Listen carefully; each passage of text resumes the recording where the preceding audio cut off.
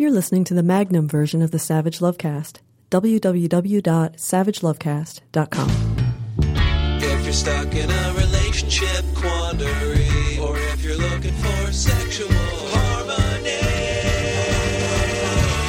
well, there's nothing you can't ask on the Savage Lovecast. So Arizona Governor Jan Brewer, she looked at the writing on the wall. She looked at the NFL threatening for a second time in just a couple of decades to move the Super Bowl out of Arizona because of the haters and the bigots there in the state legislature and the government. She looked at Apple and tons of big businesses and companies saying, veto this bill. Of course, the bill I'm talking about is the bill we talked about at the top of the show last week, the Turn Away the Gay bill that would have made it legal in Arizona for someone to discriminate against someone else for any reason at any time if that someone who is doing the discriminating mentioned that they were discriminating because of some amorphous, vaguely defined, sincerely held religious belief. Now, some have asked why, this law didn't specifically single out LGBT people. It didn't specifically single out the gay, so why the Turn Away the Gay label applied to it? Well, it couldn't specifically single out the gay because of Romer v. Evans, which is a Supreme Court decision from the early 90s, which overturned an anti-gay law in Colorado that specifically singled out gay people for discrimination. And the Supreme Court, in one of its first major pro-LGBT civil equality decisions, ruled that a state cannot declare a class of people a stranger to its laws. Colorado tried the specific anti-gay, okay, discriminate against the gay people law, and the Supreme Court said, and I quote, "This Colorado cannot do." And that Supreme Court decision left Arizona and all these other states that are floating these anti-gay, quote-unquote, religious liberty bills in the position of having to word them so broadly that they apply to everybody. So although the intent is to discriminate against gay people, the letter of the law doesn't allow for that. The letter of the law has to allow for discrimination against one and all by one and all, and thereby lies chaos. And this is settled law in this country, as somebody pointed out on TV, and I'm quoting you, and I don't remember who you were, so quotes to you, props to you, whoever you were. This is settled. We have decided that in the provision of public accommodations, you may not discriminate against the public. When you open a business to the public, you are opening your business to all comers, to all members of the public. Ironically, of course, having just said that, it is legal to discriminate against gay people and lesbian people and bi people and trans people in Arizona. Legal right now. Legal after Jan Brewer's veto. Legal before they floated this law. It is perfectly legal in Arizona to fire someone for being gay, to refuse to serve someone in your business because they're lesbian, to evict someone because they're trans. LGBT people have no civil rights protections in Arizona. So this law was unnecessary. All of this sturm and drang, all of this bullshit, all this celebrating about the veto, and we are where? We are nowhere. Nothing's changed in Arizona. It was legal for a baker to refuse to bake a cake for a gay couple 2 weeks ago, and it's legal for a baker to refuse to bake a cake for a gay couple now. And yet, all the mewling from the right about, the religious liberties of these poor bakers who just want to bake cakes, but not for you. What can be done for them, for the poor darlings? Well, I have a suggestion. I have a suggestion for all the Haiti, butt-sore, anti-gay bakers in Arizona. Y'all need to start an organization. The Arizona Association of Homophobic Bakers. I believe the URL is still available. Publicly identify yourselves as homophobic bakers. Put up a website, list the bakeries in Arizona and everywhere else that don't want to do business with LGBT people, and put signs in the windows of your bakeries that clearly state that gay and lesbian customers are not welcome and will be turned away. Discriminating against LGBT people, perfectly legal in Arizona. So you homophobic bakers, you will run no legal risks, identifying yourselves as haters and bigots. You can't be sued by the individual gay people you discriminate against, and the authorities can't fine you or shut you down. You don't want to serve gay customers? Great. Let us know who you are. Put up a list online, hang signs in your windows, and we will take our business elsewhere. The homophobic bakers of Arizona, of course, will do no such thing, because the hater bakers know that putting a "we don't serve gay people" sign in their window will not only cost them our business they don't want, but also the business of our straight friends, straight family members, and straight neighbors, business they do want. And they'll also lose the business of fair-minded straight people who think discrimination is wrong, and they'll lose the business of straight people who worry about where all this selective, hypocritical, faith-rationalized discrimination could ultimately lead us. So they're not going to do it. But it seems to me that if homophobic bakers don't have the courage to put up the list, if they don't have the courage of their own sincerely held, faith-based, bigoted convictions, LGBT activists in Arizona should put that list up for them. How many bakeries are there in Arizona? Can't be more than a few hundred. Get a group of people together for a couple of days, call all the bakeries in the state, find out who doesn't want our business, post the list online. Then encourage LGBT people and our friends, family members, and neighbors to consult that handy list of hater bakers before ordering wedding or birthday cakes or muffins or whatever the fuck else. That's not the way, of course, the homophobic bakers of Arizona or anywhere else want it to work, or the homophobic florists or photographers or caterers, for that matter. They want to quietly and discreetly refuse to serve individual customers who happen to be gay without their other customers ever finding out. They want to hate on the down low because they know that customers who may not be gay themselves, people who know and love LGBT people, customers who don't approve of discrimination on principle, other minorities who worry that they could be next, those folks will take their business elsewhere too. There's a tremendous amount of sympathy right now. A lot of crocodile tears being shed on right-wing blogs, on the internet, by Ross Douthat in the New York Times, for the poor, beleaguered, homophobic bakers of Arizona who may have to bake a cake for a gay couple. There's a simple way around this. Put that sign in your window, homophobic bakers of Arizona. Let us know who you are. Stop doing it on the down low and do it in the light. But they'll do no such thing, of course, because the homophobic bakers of Arizona, like all bullies everywhere, are fundamentally, and at bottom, fucking cowards.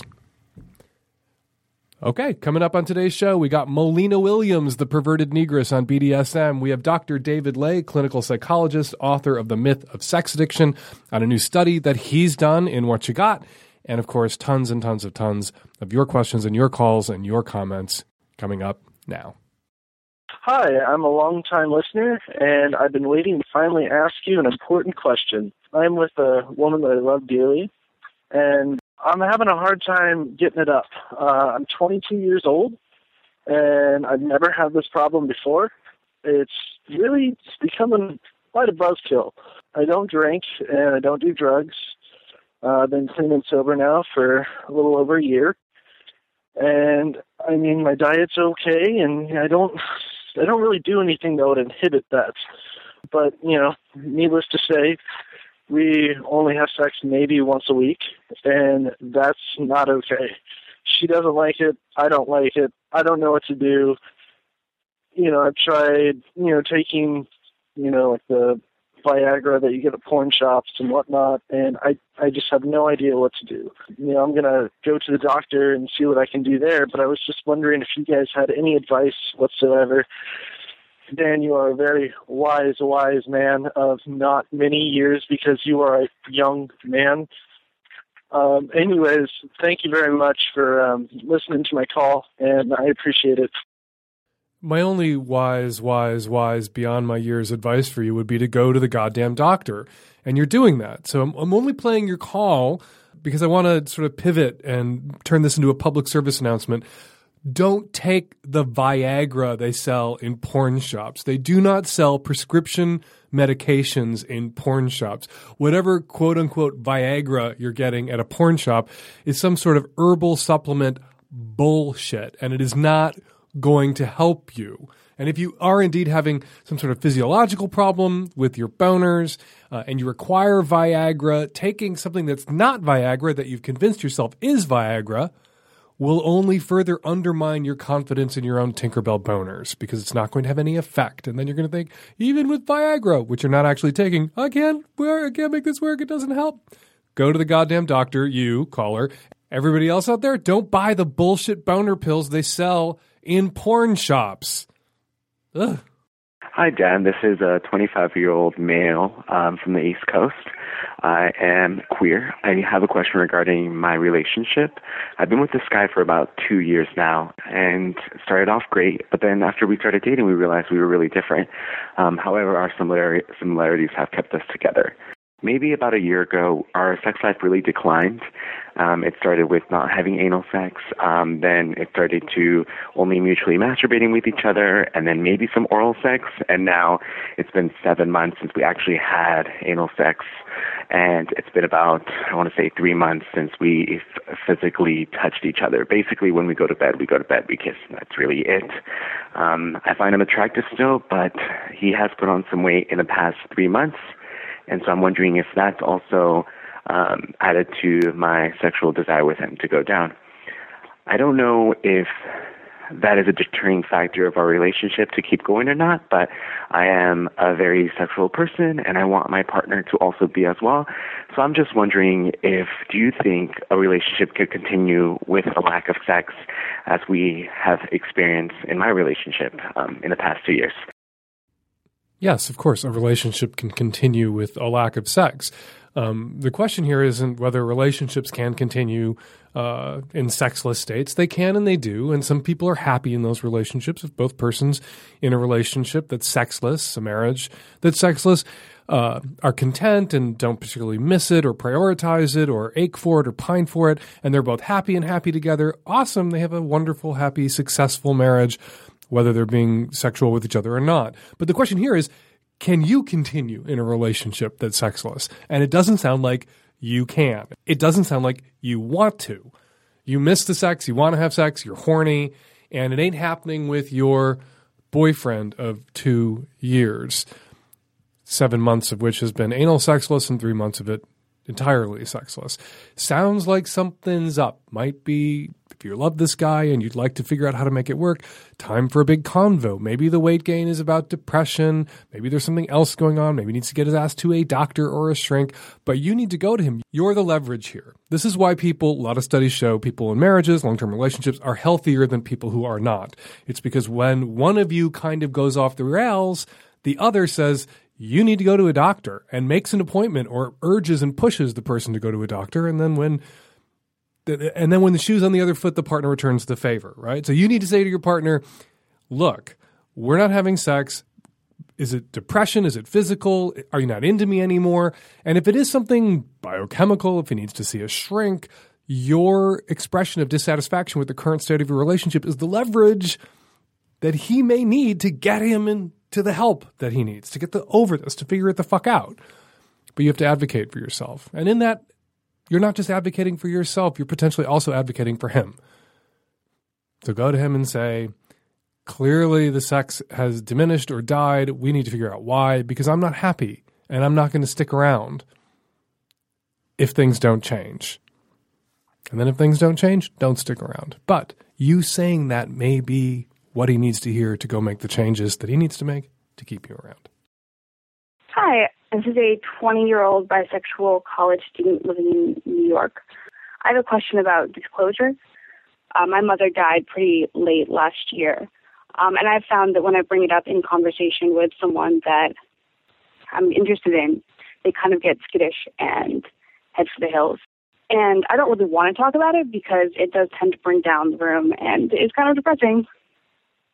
But it is obviously a big part of my life right now, and I don't know, it tends to come up. So my question is this something I should explicitly avoid talking about, or are people who it makes uncomfortable doing me a favor by ruling themselves out? I'm so sorry for your loss. You're so young. Really, at 20, you're still a kid. To lose your mom at 19 or 20, that's horrifying. I lost my mom in my mid-40s, and I felt so cheated because women in our family tend to live into their 90s, and my mother died in her 60s, and I felt so cheated. And there I was in my mid-40s and partnered and had, given her a grandchild, and really I'd made it all the way through and clear adulthood and had a relationship with my mother all that time, and I felt cheated. So I can only imagine how you feel losing your mother at such a young age. Wish I could have gotten you on the phone to do a little follow-up call and break down with you how you're discussing this when it comes up. Me talking with friends, my peer group, my cohort, right? Talking to people in their 40s about losing a parent. That's a very common experience for people roughly my age. Many of us in our 40s have lost a parent. So it's a little less sort of existentially terrifying, scary, unheard of. And the reaction isn't one of shock. It's a common touchstone experience for middle-aged people. Not so much for 20-somethings, right? For people who are in their late teens, early 20s, rare to meet somebody your age who's lost a parent. But also not entirely unheard of. And it doesn't seem to me that you mentioning folding into conversation in an appropriate way at an appropriate time when people ask about your folks or your family, that you've recently lost your mother, that doesn't all by itself strike me as something that would send someone running to the hills. So I'm wondering how, when this comes up, you deal with it, discuss it, how you unpack it. If when this comes up, you are devastated, you're weepy, as you over the last year had every right to be, that can communicate to someone that wherever you are emotionally right now, you're not in a place where you are capable of entering into a relationship, that you are grieving still. You're still in the throes of grief. And that doesn't make you an unsympathetic person, but it could make you an unattractive potential short-term of your grief, sex partner or relationship partner. Someone may look at you as you dissolve, if that's indeed what you're doing, in these conversations about your mother and her death and your grief, and think, I like her, but she's so fragile right now. And there's a certain responsibility that you have when you're the partner or the boyfriend or girlfriend or spouse of someone who's grieving. You have to be there. And to jump in and start to date someone or hook up with somebody who's deep in that grieving process, for some people that's going to seem like a commitment. Like they can't then casually date you because you're not in a casual place. You're in a place of grief. And someone may not feel like they're ready to be a part of your support network or support system.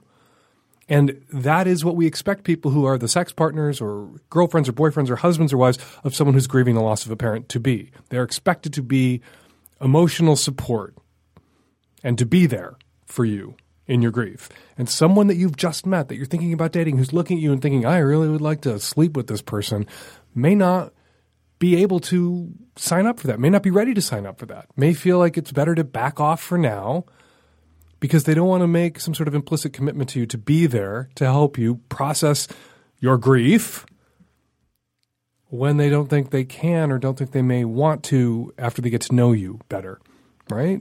Because that's what dating, hooking up early on is. You know nothing about this person.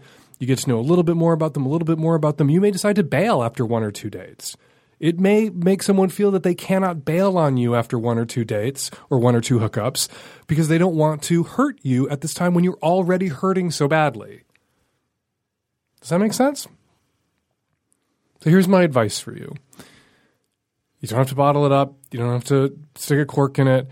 Identify the people in your life that you can really unburden yourself to, that you can get weepy and sloppy with about your mother's death, and then be circumspect. Don't lie. You don't have to omit your mother from your life experience or this very defining experience from your recent life experience, but you can with someone casually that you've just met, that you're dating or you're thinking about hooking up with, or you're at a party, and they say, what do your folks do? And you want to say, well, my dad does this, and my mother recently passed away. And when they say, oh, I'm so sorry, say, it's cool, and drop it. That is in no way betraying your mother. You do not have to unpack the full extent of your grief at this moment with someone who is a stranger to you. That's kind of unfair to them, even, and inappropriate. They're not a person that you should be looking to for that kind of emotional support. So don't put them in a position of feeling as if you are demanding that kind of emotional support from them, because that can be unattractive. That can send people running. Because what we all look for in partners is people of good judgment. We want someone with good judgment, high emotional IQ. And if you're turning to somebody that you just met at a party where people are hooking up and dancing and having fun and suddenly oversharing, not just sharing, you can share that your mother died, but oversharing, really unburdening yourself, that betrays poor judgment and low emotional IQ on your part, because they're not the stranger that you just met who's attracted to you at a party. They're not an appropriate target for that kind of ask, really. Because when you unburden yourself about your grief, you really are asking someone to step up in that moment and offer you their love and their support and their encouragement and their understanding and someone you just met isn't in a position to do that and doesn't want to feel as if they are obligated at that moment to do that for a stranger. So lean on the people you know well for emotional support. Be short about it, circumspect. Keep it brief with people you don't know well, including people you're thinking you might want to hook up with. Hi, Dan. I'm a 21-year-old female. I consider myself hetero-flexible, queer, what have you. I just got out of a short-term relationship that was pretty sexually experimental, and I'm really dreading getting back into dating, especially online dating, because in the past I found that men tend to be really aggressive when they realize via OkCupid or I've been on FetLife that I identify mostly as submissive. And I'm not really sure how to deal with these people who really are making a lot of assumptions about me based on online profiles and, my kinks. So just wondering if you have any advice for dating nice, kinky people and how to deal with the people who are maybe not as nice as they should be. Joining me by phone is Molina Williams. She's a BDSM educator, author, storyteller, blogger, and executive slave. Molina is the co-author with Lee Harrington of Playing Well with Others, Your Field Guide to Discovering, Exploring, and Navigating the Kink, Leather, and BDSM Communities. It's a terrific book. Molina's been a frequent guest expert in Savage Love, and it's great to have her back here on the podcast again to handle these subby questions. Okay, Molina, how are you? I am spectacular. How are you? I am sleepy. It's that kind of day. But I'm not sleepy now that you're here with me. It's always fun to talk with you. Yay! I'm so glad to be back. This is a question actually you handled recently in the print edition of Savage Love, where a woman who identifies as a sub, has some ads out there, and she gets a lot of sort of aggressive, assholery, unwelcome, shitty attention from men who believe because she's identified as a sub they can say and do anything. How does she handle that? Yeah. Here's the thing that I always find really baffling. I frequently get this question specifically from submissive women, and my first question back to them is, why do you feel the need to even respond or deal with them? The delete button is there for a reason. Anytime I see an email from someone who is impolite, who is presumptuous, who logs in with the sort of kneel before me slave as the opening sentence, it gets trashed, and I'm done with it. I think that people tend to be very much reflexive in their desire to please, even if it's a stranger on the internet to whom they owe nothing. So my first piece of advice is, don't respond to those. When the first approach that they take is to be kind of an asshole, you know what? It's not going to get any better. Mm-hmm. There's not going to be a point where they wake up and they say, wow, I was so rude to you, person on the internet I don't know. Allow me to be more polite. Now, if you start talking to someone and then they move ahead into that behavior, I think that that's a really excellent opportunity for you to take that as a red flag and say, wow, is this someone with whom I really want to engage? And hopefully the answer is no. Sometimes people, though, in those interactions will begin to go into DS kind of verbal play as a kind of flirting. And if you've established initially, if their initial approach is respectful and egalitarian and equals, and then they try to turn up the temperature a little bit and you're not ready for it, how do you deflect that and what reaction are you looking for from somebody who maybe got out of control with the dom sub flirty too soon if you attempt to deflect? Yeah, and I actually had that happen to me very recently, and the reason I can speak so vehemently on this is because I feel myself falling into that. Once we have established that, yes, I am interested, yes, they are interested, you do want to feel each other out and see if your styles of dominance and submission mesh. And so if someone's saying to you, as you're on the phone, oh, if you were my slave, I'd have you kneel in front of me, that kind of turns you on. But then they start to get really aggressive with it and, start dictating to you what you will wear, how often you will wear panties and all this other stuff. Usually what I say is, hey, you know what? I totally get that this is really hot right now. I would like to continue us getting to know each other as human beings before we move really quickly into this dynamic, because we haven't agreed on anything yet. And I tend to get very vulnerable when I'm in a submissive headspace. Would you be willing to allow our relationship to develop in a way that is more egalitarian so that we can ease into this dynamic? And therefore, that way you give them the choice to say, oh, yeah, you're right. I see what I'm doing might have made you uncomfortable. And if they don't say that, if they balk or they react like assholes, that's when you know to pull the plug. That's when they've revealed themselves to be the kind of person that you should not submit to. Yes, and the thing is that people get very excited. I get really excited on any new relationship. And when people are discovering BDSM or discovering a new partner, even if they've been doing it for 20 years, sometimes people, they do let's flip the dogs of war and they're off at a full gallop, and I get that.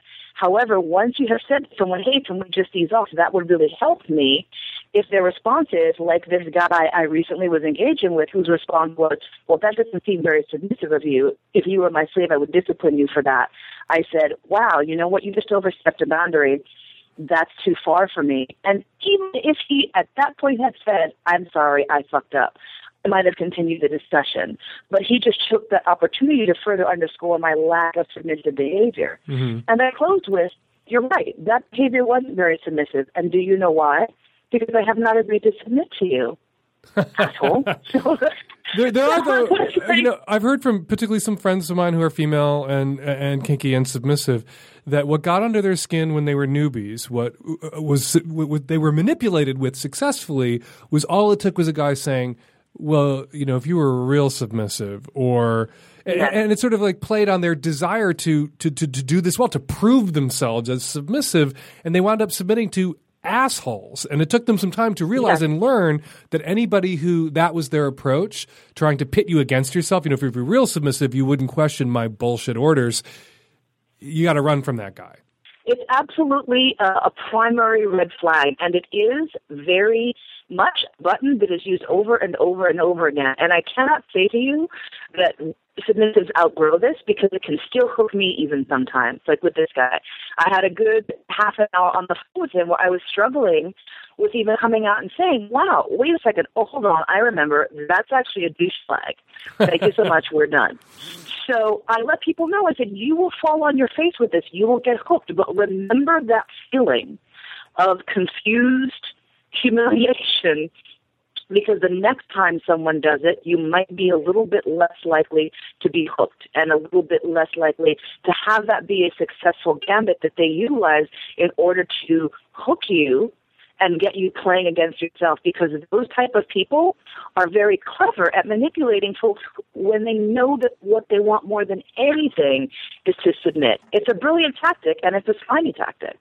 Mollena Williams, the perverted negress, BDSM educator, author, storyteller, blogger, and executive slave. Find out more about Mollena at her website, mollena.com. And for newbies in the BDSM scene, get her book. What's the title of that book again, Mollena? It's called Playing Well with Others, Your Guide to Discovering, Exploring, and Navigating the Kink, Leather, and BDSM Communities. Thank you so much for jumping on the phone today. Thank you so much. Hey, Dan, I'm the tech-savvy at-risk youth. I'm a 28-year-old bi guy in Chicago, and I wanted to say thank you, and think you should be nominated for the Nobel Peace Prize for your buck-first advice that helps out so much on Valentine's Day. Anyway, my actual question is, where did the term GGG actually come from? I've heard explanations of what it is and why it's awesome, but I want to know the backstory if you have one. Thank you. GGG came from the same place where so much that is good in this world comes from. I yanked it out of my ass one day. I was writing my column. I was answering a question from a reader about, how we should be for our partners, how our partners should be for us. And I just thought, good giving and game. That's what you should be. Good in bed. Have the skills, giving of pleasure, which sometimes means you give without an expectation of an immediate return, that you're invested enough in your partner's pleasure, that you can take pleasure in giving pleasure, and game, kind of up for anything, up for adventure, up for fun, that sexual adventure and adventuring and new experiences, all of that stuff that we're sort of hardwired to seek, that shouldn't end when your relationship becomes serious and committed. That doesn't have to end if your relationship is monogamous. That you should be game, up for anything, happy to try things, experiment, GGG. So that's where it came from. My ass, the same place DTMFA came from, the same place the campsite rule came from, the same place the tea and sympathy rule came from, the same place Santorum, with a big assist from my readers, came from, the same place Fuck First came from. So much good in this world came from my ass. Hi, Dan. I'm a 24-year-old straight female. I've been kind of casually dating this 26-year-old who I really like, and he's really, fun and caring and kind. And I found out last week that he has a 2, almost 3-year-old child, and that he's a single parent all by himself. I don't really know how I feel about this. I mean, I like him. He's very cool, and we get along great, and we work in the same industry, so we see each other, fairly frequently when we're working. And neither of us, I think, are so emotionally invested where we can't just kind of walk away, cut ties and just walk away. But I like him enough, I think, to, kind of say, okay, like I'll hang out with the kid. But I don't know if I can sort of take on that responsibility as a 24-year-old who doesn't even really take care of I don't really take care of myself, so how am I supposed to, sort of kind of take care of a toddler? So how long have you been dating this guy? It's about 5 months now. And how did you find out that he had a 3-year-old? It just kind of popped up. He picked me up to go to eat, and I saw a kid's seat in the back of his car. Okay, and he's a single custodial parent. He is the full-time single parent of this child. Yeah, all the time. It's all him. Who's looking after the kid when you guys are out on your dates?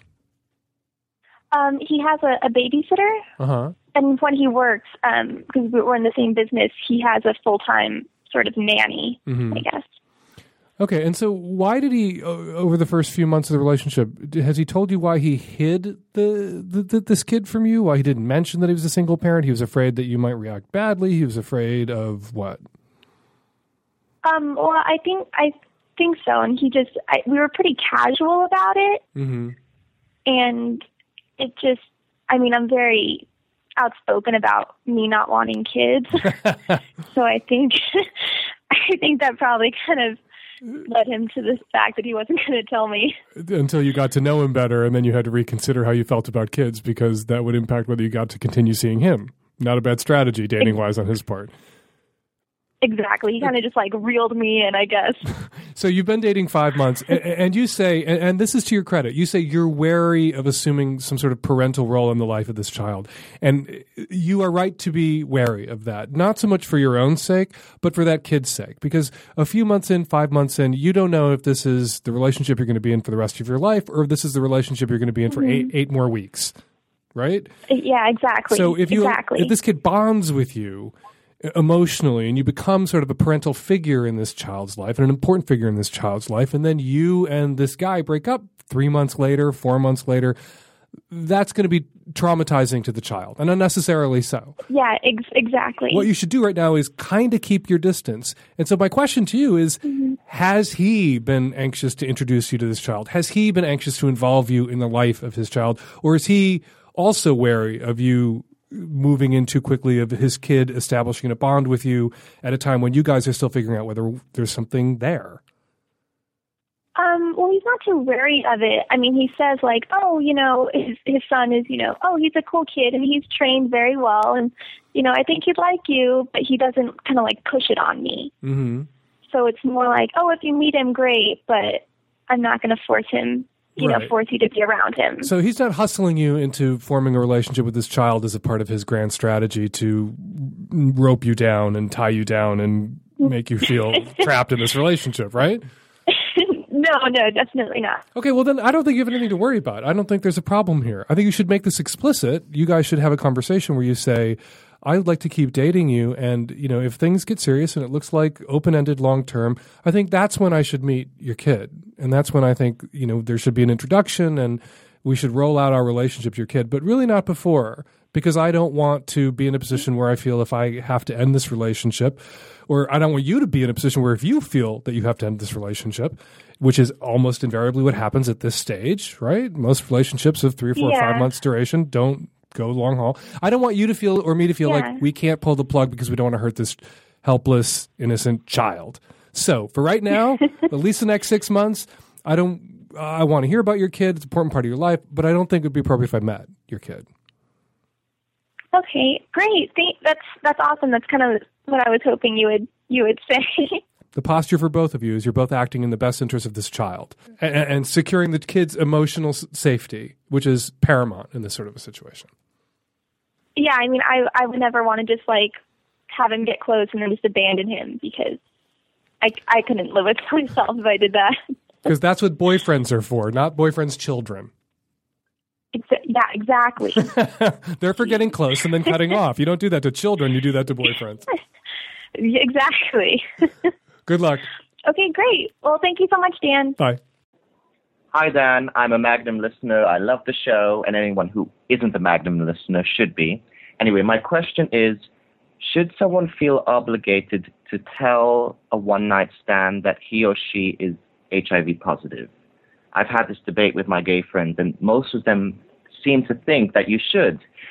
But I personally don't think you should if it's just for fuck. I totally agree with you that you should let people know if you're going to have a relationship with them, but I feel like a one-night stand is different.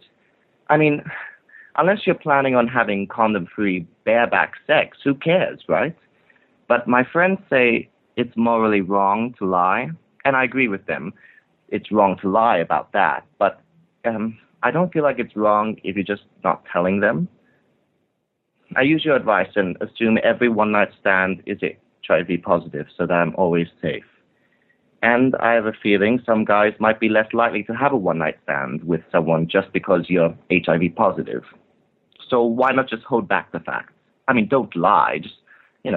Just don't tell. Or am I wrong about this? There are so many issues at play here around disclosure, around HIV stigma, around what you have a right to expect from a person that you do not know and who does not know you and who you are never going to see again, around their advocacy for their own health or your own health in that moment. And also the law. In some states, people who are HIV positive are legally obligated to disclose their HIV status to their sex partners, regardless of whether they're in treatment, regardless of whether they use condoms. There's a famous case in Iowa of a guy named Nick Rhodes, who's HIV positive, who had sex in 2008 with a guy. He didn't disclose the fact that he was HIV positive, which he's obligated to do under Iowa law. They used condoms. He was in treatment, so presumably a very low or non-existent viral load, so very non-infectious. Used condoms. The guy he slept with did not get infected. Pressed charges, that guy, and he was sentenced, Nick Rhodes, to 25 years in prison in Iowa.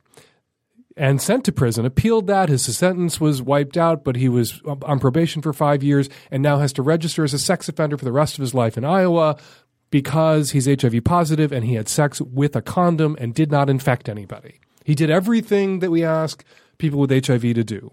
Knows his own status, is in treatment, uses condoms, protects the safety of his partner, but because he didn't disclose, he's now a sex offender in Iowa for the rest of his life.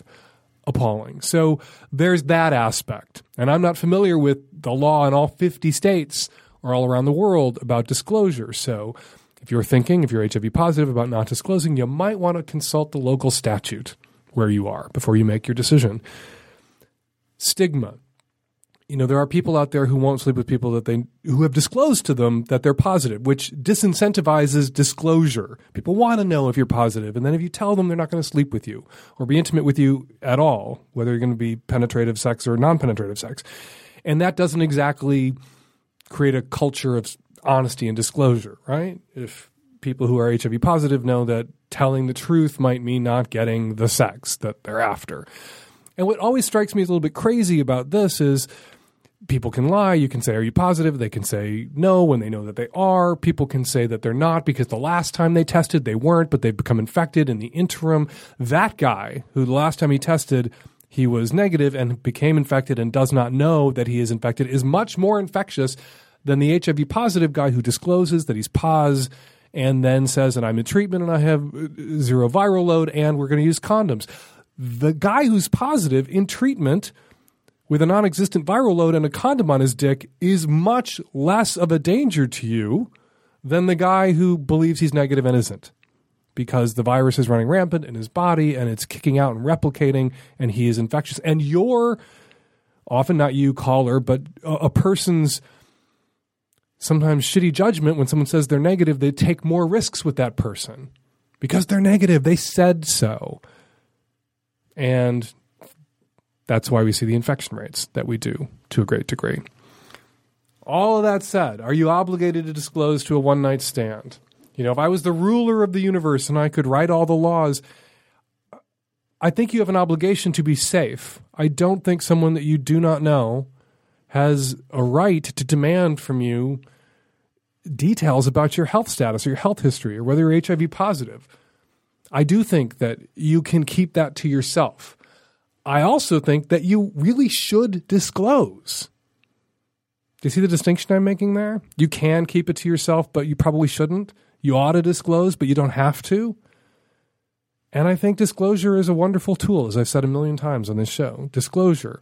When you tell them your pause, it tells them one thing about you. Their reaction tells you everything about them. It is a sorting hat. Like Harry Potter, it is a sorting hat. It is magic. It is a tool. It is a magic wand that you can use to separate the good folks from the bad folks, the crazy folks from the sane folks, the irrational HIV phobes from the rational HIV phobes. I think we're all a little afraid of HIV, as we should be, but there's rational fear and irrational fear. It's a wonderful sorting mechanism. It is a superpower. So I'm all over the place with this answer. You should disclose. You're not obligated to disclose. In some states, actually, you are obligated to disclose. Stigma is a crazy thing, and it does disincentivize disclosure for people who are pos, if they feel like they're going to be punished or retaliated against. And we don't have a right to expect that someone that we do not know at all is going to lay out their whole health history for us.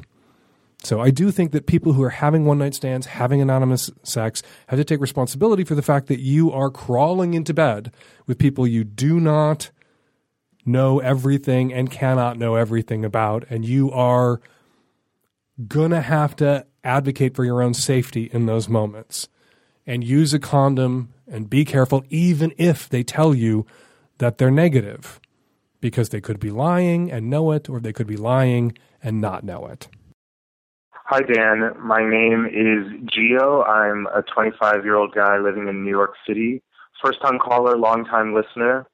I'm actually calling because my friend is heartbroken over a girl.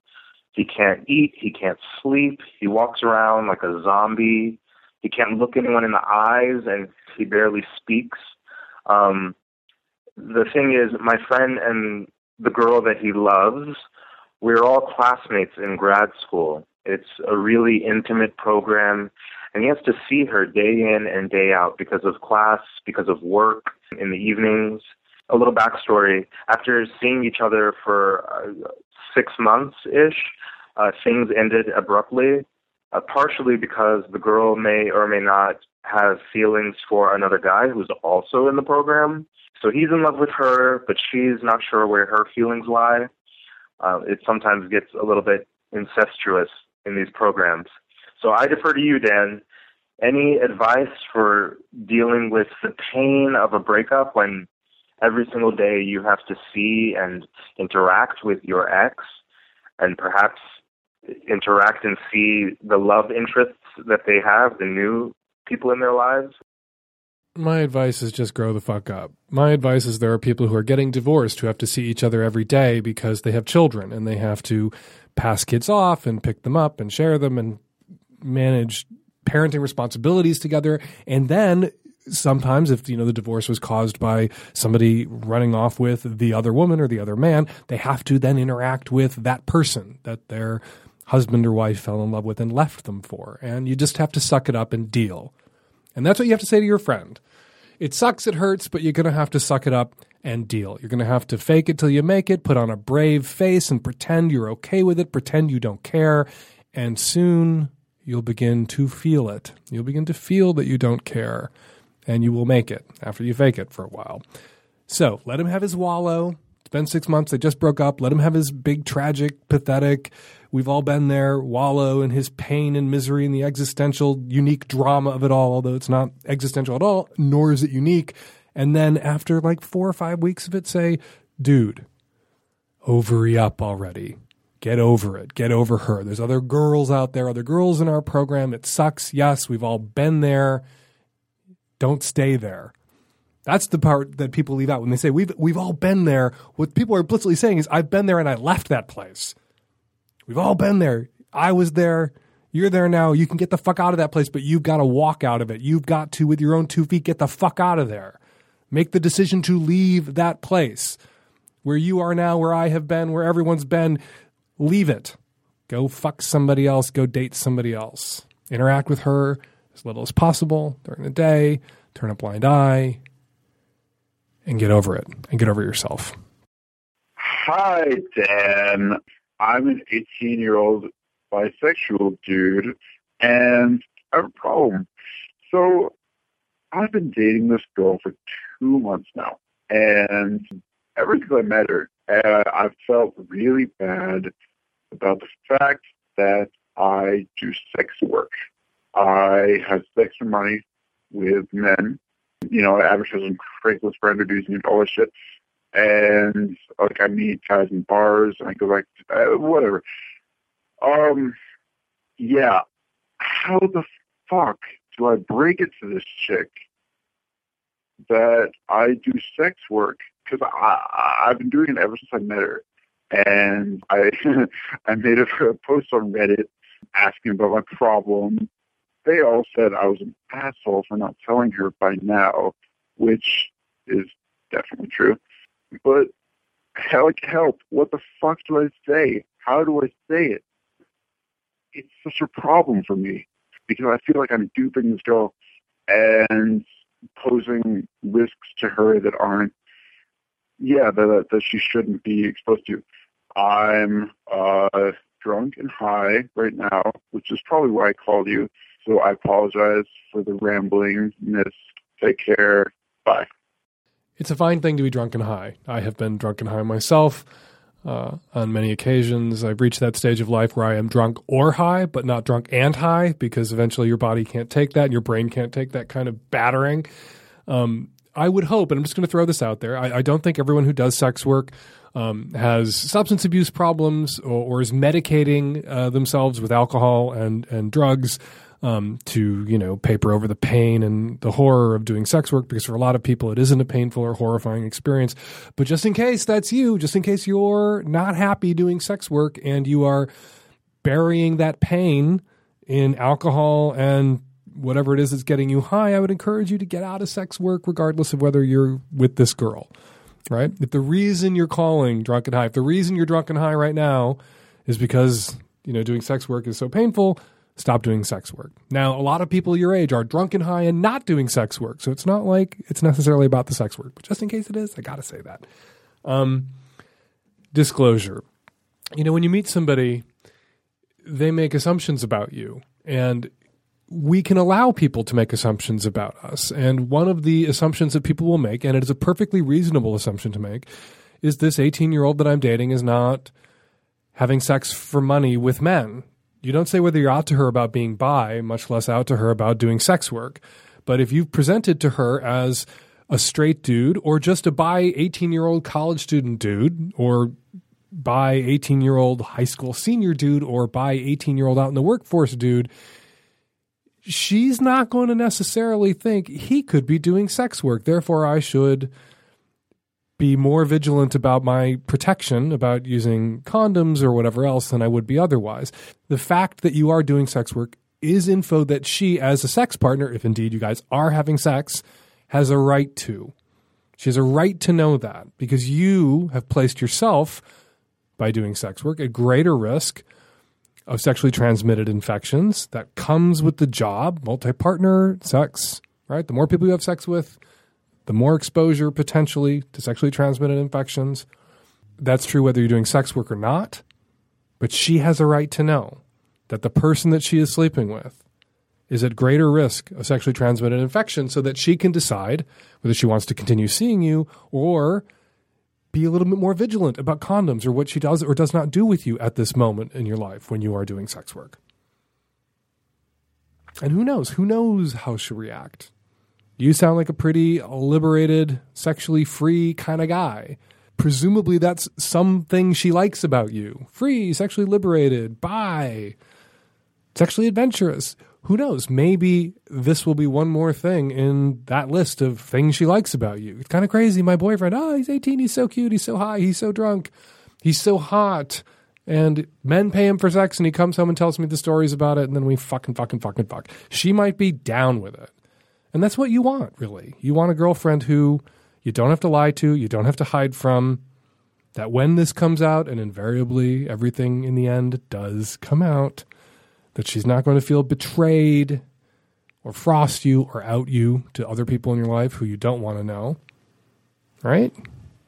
So I think you knew that I was going to tell you to disclose. And I think that's why, drunk and high, you called. So here I am telling you to disclose. We're going to take a quick break here from your calls for a What You Got. What You Got for new listeners is a regular segment where we invite sex researchers and scientists on to talk about the results of their latest work. Joining us today, Dr. David Ley, a clinical psychologist and author of The Myth of Sex Addiction. He's got a new report out on porn addiction, and he's just published a paper in the scientific journal Current Sexual Health Reports. Thanks for jumping on the phone with us today, Dr. Ley. It's great to be here. Thanks for having me. So your research, you looked at all these surveys, you investigated the investigations into porn addiction, and what did you find? What do you got? Basically we found that the emperor has no clothes. It's naked, and you can see the emperor's ding-a-ling. The porn addiction concept is, it's a paper tiger. It is, in essence, the expression of our cultural fear about sex and pornography. It's an attempt to demonize a lot of sexual minorities and sexual behaviors. The real concerning thing, and the reason we were asked to do this report, is that the media and the legal system and clinicians around the country, and Dr. Phil are, in fact, I have been on Dr. Phil many times, and I got to tell you, Dr. Phil is coming around. Oh, good. Last time I was on, he actually made fun of my opponent who was arguing that sex addiction was real. So I think Dr. Phil is coming around to us. The last time I saw Dr. Phil say anything about porn, he was talking about porn addiction, and what you found is that's bullshit. Porn addiction is bullshit. Yeah, absolutely. It is. It is a distraction, and that I think is the biggest message of our paper is that, there's an industry that makes a lot of money off of selling the idea of porn addiction and sex addiction. They make anywhere from $600 to $1,000 a day, cash money. Your insurance won't cover it because it's not a real disorder, by selling treatment for porn or sex addiction. And unfortunately, there's no research that treatment works. It is at best experimental. One of the real dangers, though, is that it leads people to think that what they are seeing is the cause of porn. And what I often say is porn's not the problem, you are. If you've got problems in your life and you're using porn, you're the problem. It's foolish and ridiculous to try and blame the problem on porn. Okay, that's what I was going to get to next. Like, we've all known people in our lives, I think one of the film critics at The New Yorker has written about this, who've gotten a little overboard on their porn consumption. That there are people out there who can't shut the laptop and get away from Xtube. There are people out there who've built their lives around jacking off in front of their computers. The ubiquity and ease of availability of porn now is a different and new phenomenon in a lot of people's lives. It used to be you had to get a magazine, or you had to go to a dirty bookstore, you had to rent a DVD or a cassette tape back in the day, back in ancient days, or you had to go to look at the murals in Pompeii thousands of years ago, right?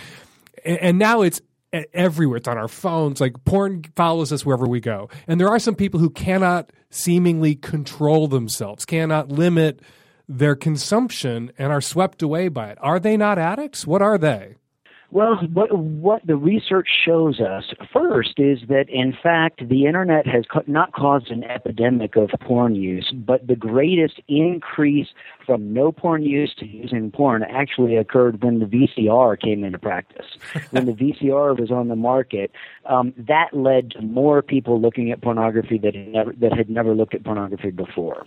So the people that are looking at pornography today on the Internet, they were looking at pornography already.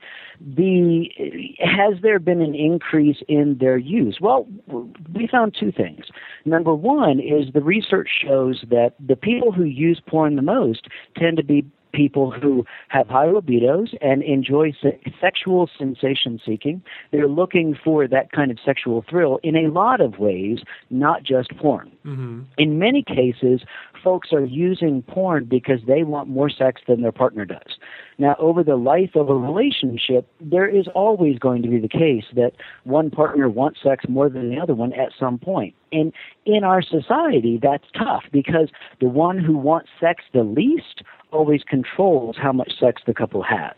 Let me interject there. I often say this to people that, one person has a lower libido than the other person. And, I've had people say to me, I have a lower libido. My partner looks at porn. I consider that cheating. I consider that adultery when he looks at porn. And I consider it what prevents adultery often in a lot of those relationships. Like, you have a low libido, your partner, male or female, has a higher libido, and they are able to get their own needs met through porn. Or even if you guys have matching libidos, there's still that desire for variety, and your partner gets variety through porn without having to touch another living human being. So it actually, often in a lot of relationships, porn makes monogamy possible. Absolutely. Porn decreases rates of infidelity. Porn access decreases rates of prostitution. Greater access to pornography around the world in every country studied has correlated with a decrease in sex crime. And that's one of the things that people really struggle with is that, guess what? Porn access and porn is good for society. But folks don't want to hear that because they want to demonize porn. They want to look at porn and say, this is scary. I want to hear that. I want you to say that again. Access to porn is good for society. Access to porn is absolutely good for society. And it, as you said, it leads to greater abilities of sexual expression. One of the things that we talk about in the paper is that, the over focus on the negative aspects of porn lead us to ignore the positive aspects of porn, that couples who watch porn together have healthier relationships. Couples who watch porn together engage in more novel kind of sexual behaviors that may actually facilitate longer-term monogamy. Okay, I know your paper didn't address this, and the paper is really interesting, and people should go read it. And you really call to account the people who are profiting off this bullshit non-disorder, right? Porn addiction. Absolutely. But what about people whose concerns, there's a lot of moral condemnation that's sort of folded up into this anti-porn crusade and, the theory and practice of porn addiction. But what about people whose concern with porn is how it's produced? That it may not harm an individual, it may lower sex crime rates in a society, it may be good for a couple to watch porn together, but what about people who are being abused in the production of porn? Like the explosion of porn, the ubiquity of porn, it's resulted in a lot more porn being made. Are more people being harmed in the production of porn than ever before? We didn't answer that, but it's a good question. I'm actually writing a new book. I've got 2 books out, and I'm working on my third, and it's going to be called The Gentleman's Guide to Responsible Porn Use, because I'm really wanting to answer that question for those guys out there, like you and me, who want to be ethical in our porn use. And we don't want to watch porn where somebody has been taken advantage of or drugged. And so as a result, I've been doing interviews with some porn manufacturers and some legal folks around the world. What I'm hearing is that if you want to use porn responsibly, and if you want your porn to be ethical, then guess what? It can't be free. Because if there ain't no such thing as a free lunch. And if you're watching free porn, then you're watching porn that you can't trust. You're watching porn that may have been made outside the United States, where laws regarding safe, ethical, legal, appropriate actors don't apply. If you're watching free porn, God help me, even on Tumblr, any of the tube sites, they are not required to maintain records that those folks are of legal age even. Mm-hmm. So free porn puts you at risk of A, violating laws in terms of seeing or accessing child pornography, but B, at a greater level, it puts you at risk of potentially, accessing pornography that people were hurt by. So give us the takeaway. What is the takeaway of your study? What should people think about? What should people know? Boil it down to one sentence. I think ultimately the takeaway is if anybody is telling you that porn is demonic and porn and masturbation are bad for you, you should run away, because they are Chicken Little. They're trying to drag you into the cave like Chicken Little did. And the people that went into the cave with Chicken Little because they were scared the sky was falling, they got eaten by the fox. Porn is not destructive to us, to our sexuality, or to our society. We should be talking more about the sexual issues that it brings up, because we're learning more about human sexuality from porn and internet porn than we've ever known before. You did, but can you stick around and take a call with us? Absolutely, I'd love to. But before we go to the call, I just want to point out that when you say that if somebody is telling you porn is bad for you and you should masturbate, that you should run from that person, you should get as far away as possible from that person, you've just told everybody out there who's Mormon to leave the Mormon church, because they are right now on a big anti-porn, anti-masturbation campaign.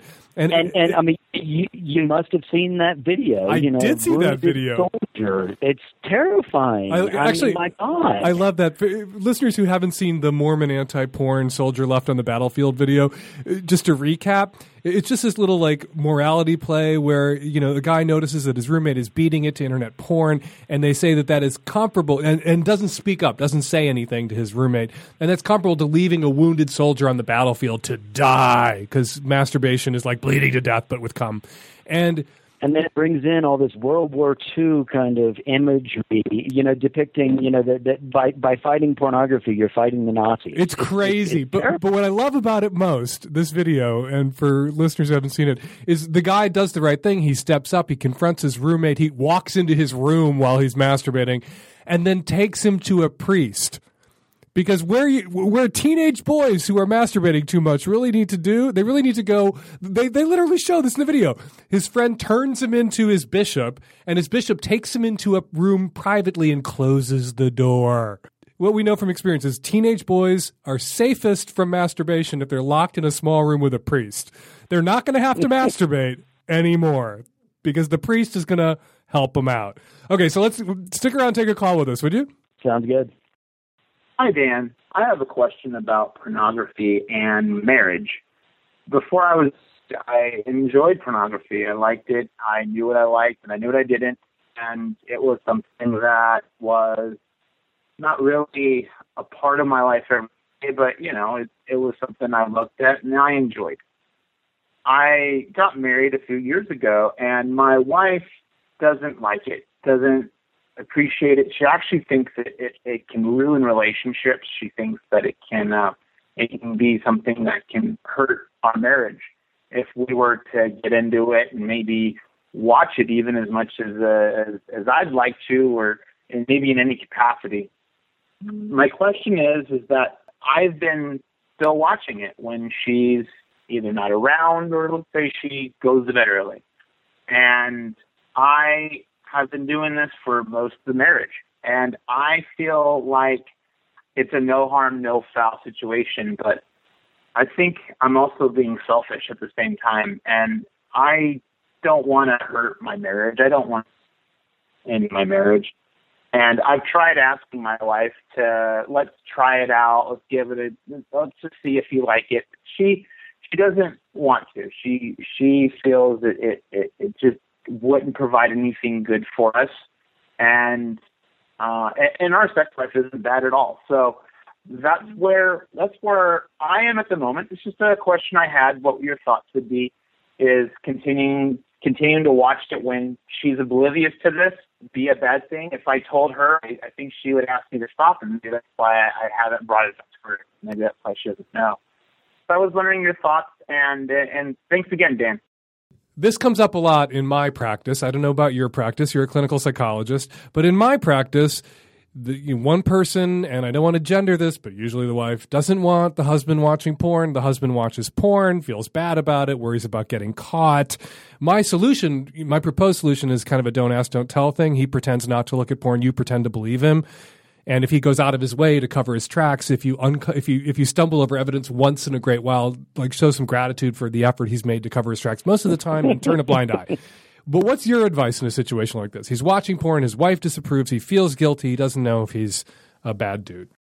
I think that this is the time to facilitate conversation about sexuality and sexual desires, sexual needs.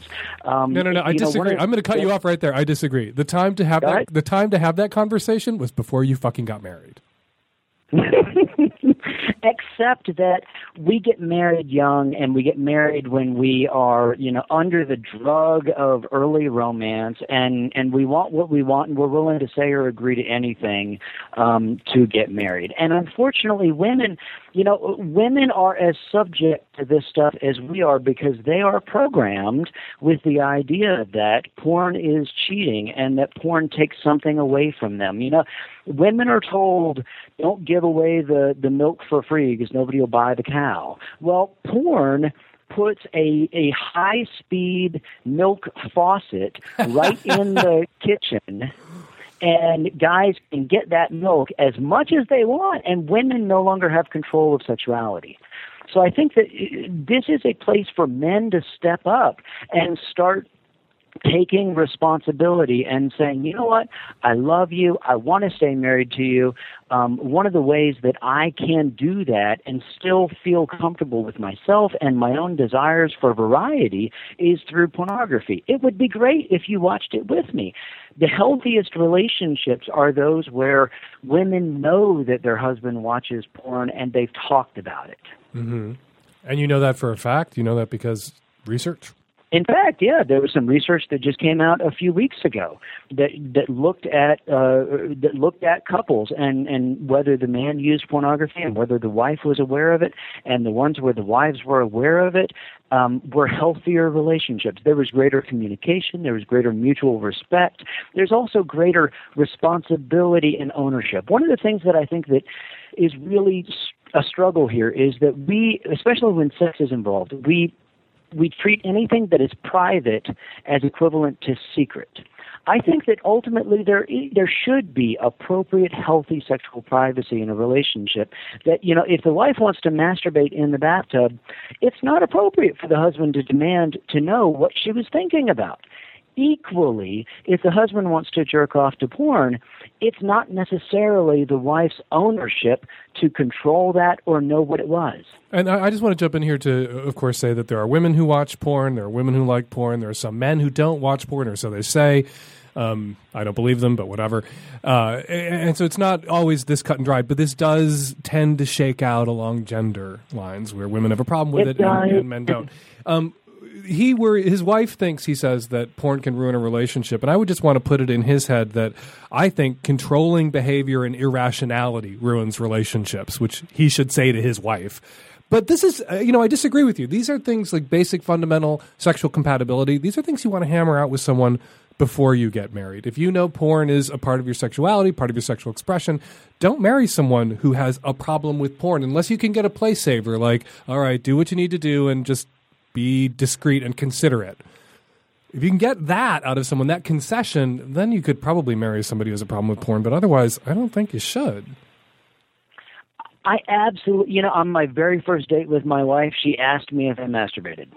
And I think that's amazing. I look back and I think, holy shit, how lucky I was to end up with her. But she's one in a million. And unfortunately, that is not a conversation that I think people are comfortable having. One of the struggles that we have right now is that there's all this outcry that kids are learning about sex from porn. Well, you know what? That is on us, because we are stuffing this abstinence-only education down kids' throats. They hunger for information about sex, so where can they get it? They go to porn. I think that we are treating sex inappropriately by not talking about it openly. And so as a result, people treat all of this stuff secretly. Ultimately, I think it's got to be a huge social conversation where we start opening up and acknowledging these sexual desires. Your wife just needs to run around the country asking everybody if they masturbate, just to get everybody on the record. That's what she does in bars. It is fascinating, and people will answer her. It is the most... Take her to a bar. It is fun. Dr. David Ley is a clinical psychologist and the author of The Myth of Sex Addiction. He's got a new study, some new research he just did into porn addiction. You can read about it at the scientific journal, Current Sexual Health Reports. Thank you so much for jumping on the phone with us today, Dr. Ley. Thanks a lot, Dan. I loved it. Hi, Dan. I've had this friend/drinking buddy with benefits back at home for almost 4 years, the whole time I've been in college. I'm a senior now. We spend a lot of time together over breaks, but this guy drinks a lot. And we really only hang out at night drinking with his friends. This winter break, when I was hanging out with him, a bunch of really shitty things happened, and I ended up telling him that I think he has a drinking and drug problem. Some background on his drinking. He and 1 or 2 friends often kill a handle just sitting in his room doing shots every few minutes. I've seen him blacked out a number of times, but it's also really hard to tell how drunk he is. Several times that I know of, he's injured himself and not known about it till the morning, as well as getting into lots of drunken fights and getting a DUI. He's also a total peer pressurer, and all the time his friends playfully blame him for how fucked up they got that weekend. My friend and I also think that his dad is an alcoholic based on some weird things we've seen and heard at his house. This winter break, he blocked out and stood me up a few times and didn't apologize or even comment on it. But the big thing that happened was this. One night he told me to come over to his friend's apartment, but when I got there, they were just sitting there doing lines of coke, and his best friend was jokingly blaming him for the insane amount of coke they'd done in the last 24 hours. I was kind of pissed off that he told me to come over because I've expressed my dislike of coke before. He was also being an asshole to me that night, barely talking to me and scoffing at everything I would say.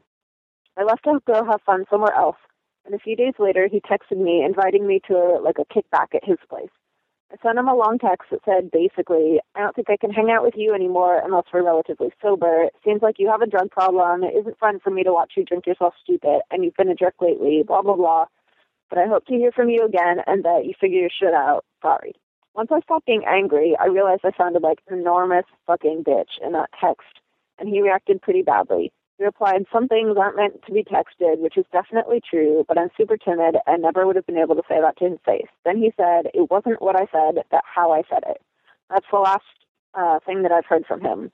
I tried to apologize for that text properly, but he wouldn't answer my calls for the next few days, so I texted him my apology. He hasn't spoken to me since. It's been about 4 weeks since I tried calling him. I knew I was risking our friendship by telling him that I think he has a drug problem, but it hurts a lot that after hooking up and being friends for almost 4 years, he refuses to talk to me. I know I really pissed him off and hurt him by saying that to him, but it's obviously not just because of the way I said it. I don't know what the right thing to do is. Should I continue to leave him alone, or should I at some point try calling him again? But I don't know if I should just leave him alone and let him cool off and for how long. I'd really love your advice, Dan. Yours is one of those calls where we're anxiously waiting for you to wrap up the question so I can start yelling at you. You're so well fucking rid of this drunk, drugged out, DUI, inconsiderate asshole bag of shit. And you can't see it somehow. You need to go look in the mirror and see if there's like a Fleshlight logo on your forehead and you're an inanimate object that exists to milk his dick. Because you're not. You're not going to see the Fleshlight registered trademark on your forehead. You are not a masturbatory device that this drunk, coked out asshole can pick up and discard whenever he wants. Get the fuck away from him. You are well rid of him. How dare he scold you for failing to address him in precisely the right... This clod, this bull in a china shop, this psycho-drunk, blackout asshole who careens through life, knocking shit over, including with his car, it sounds like, has the temerity, has the nerve to wag a finger in your face, to parse this text from you and find it lacking in, what, decorum? He has some idea about decorum? Fuck him. It's March. May is 2 months away. You're in a university town. You're on a college campus. There are other people to fuck. He's not even your boyfriend. He's not your fiancé. He's a friend with benefits. He is, and he doesn't sound like a very friendly friend with benefits. He sounds like an entitled asshole with a drinking problem, a drug problem, and friend problems. And you are well the fuck rid of him. That you are calling me and wringing your hands about how you can get back into his good graces shocks and appalls me. If I was your friend, if I was in the room with you, I don't know if you can get shaken baby syndrome as an adult, but I would be shaking you so hard right now that we'd see if that was possible. Wake up, go fuck somebody else, date other people, and count your lucky stars that this asshole is out of your life. Hey, Dan, this is in response to the episode where the girl broke up with the guy for kissing with a stabbing motion with the tongue. I'm a sensual massage therapist, and I tend to kiss clients from time to time. And I had one client who just loved to kiss and stab with the tongue. And I gently told him, hey, let me give you a little advice on how to kiss. This is a really sexual, sensual way that I like to be kissed. And I showed him, and now he kisses his boyfriend like that, and his boyfriend likes it. So teach these people, help them. She's doing him more harm by letting him go out stabbing other people with his tongue. Hi, Dan. I was once the bad kisser in the relationship, and I can remember, it was 8 years ago, one of the guys I was dating, his technique with me. We were laying on my bed, and I was kissing him, and I was all tongue. And he kind of gently pushed me back, really gently, and was like, hey, baby, why don't we try using a little less tongue? How about let's kiss a little slowly, a little more gently? Of course, there was a little part of me that was just absolutely mortified. Oh, my gosh, I'm a terrible kisser. But the majority of me was like, okay, all right, I can do this. I want to learn how to kiss him, right? It's 8 years later. I've been told multiple times that I'm a fantastic kisser, and I've also used the same technique with some guys I've dated. You just kind of, in the moment of kissing, you make it a little bit flirtatious, like, hey, let's slow down. Let's do it a little more gently. How about a little less tongue? Smile, wink. It works. Hi, Dan. I just listened to the last podcast with the woman who is transported to Russia when she comes, or right before she comes. And I just wanted to say that she's not the only one. I have similar experiences. I wanted to say that my experiences actually can be very, very boring. I've seen extremely boring fields or living rooms or things like that. And sometimes those are mixed with other things, like it could be a living room with some trout like swimming through the living room. I don't know. They're kind of strange. So anyway, this woman is not the only person who has that. I have something sort of similar. Sometimes right before I have an orgasm, my mind goes to a very specific and sort of a very specific place that kind of seems to come out of nowhere and are not sexual. The two most common sort of images or visions that I have are a bear playing in a stream in the mountains trying to catch a fish, and the other one is a lot of children and families playing in a fire hydrant on a hot summer's day. When I'm approaching orgasm from oral sex, I often see intersections, as in street intersections. These are not important or historical street intersections, just intersections like the northwest corner of the courthouse in some city where I used to live, or facing east in the historical district of downtown, that kind of thing. I don't feel like it makes me a more interesting person. In fact, these could hardly be more boring visions. And we're going to leave it there. 206-201-2720 is the number here at the Savage Lovecast. If you want to record a question or comment for a future show, give us a buzz. 206-201-2720. Find out if Hump, my amateur porn festival, is coming to your city at humptour.com. Follow me on Twitter at FakeDanSavage. Follow Molina Williams on Twitter at Molina. And follow Dr. David Lay on Twitter at Dr. David Lay. The Savage Lovecast is produced every week by Nancy Hartunian and me and the tech-savvy at-risk youth. We will all be back at you next week with another installment of the Savage Lovecast. Thanks for downloading.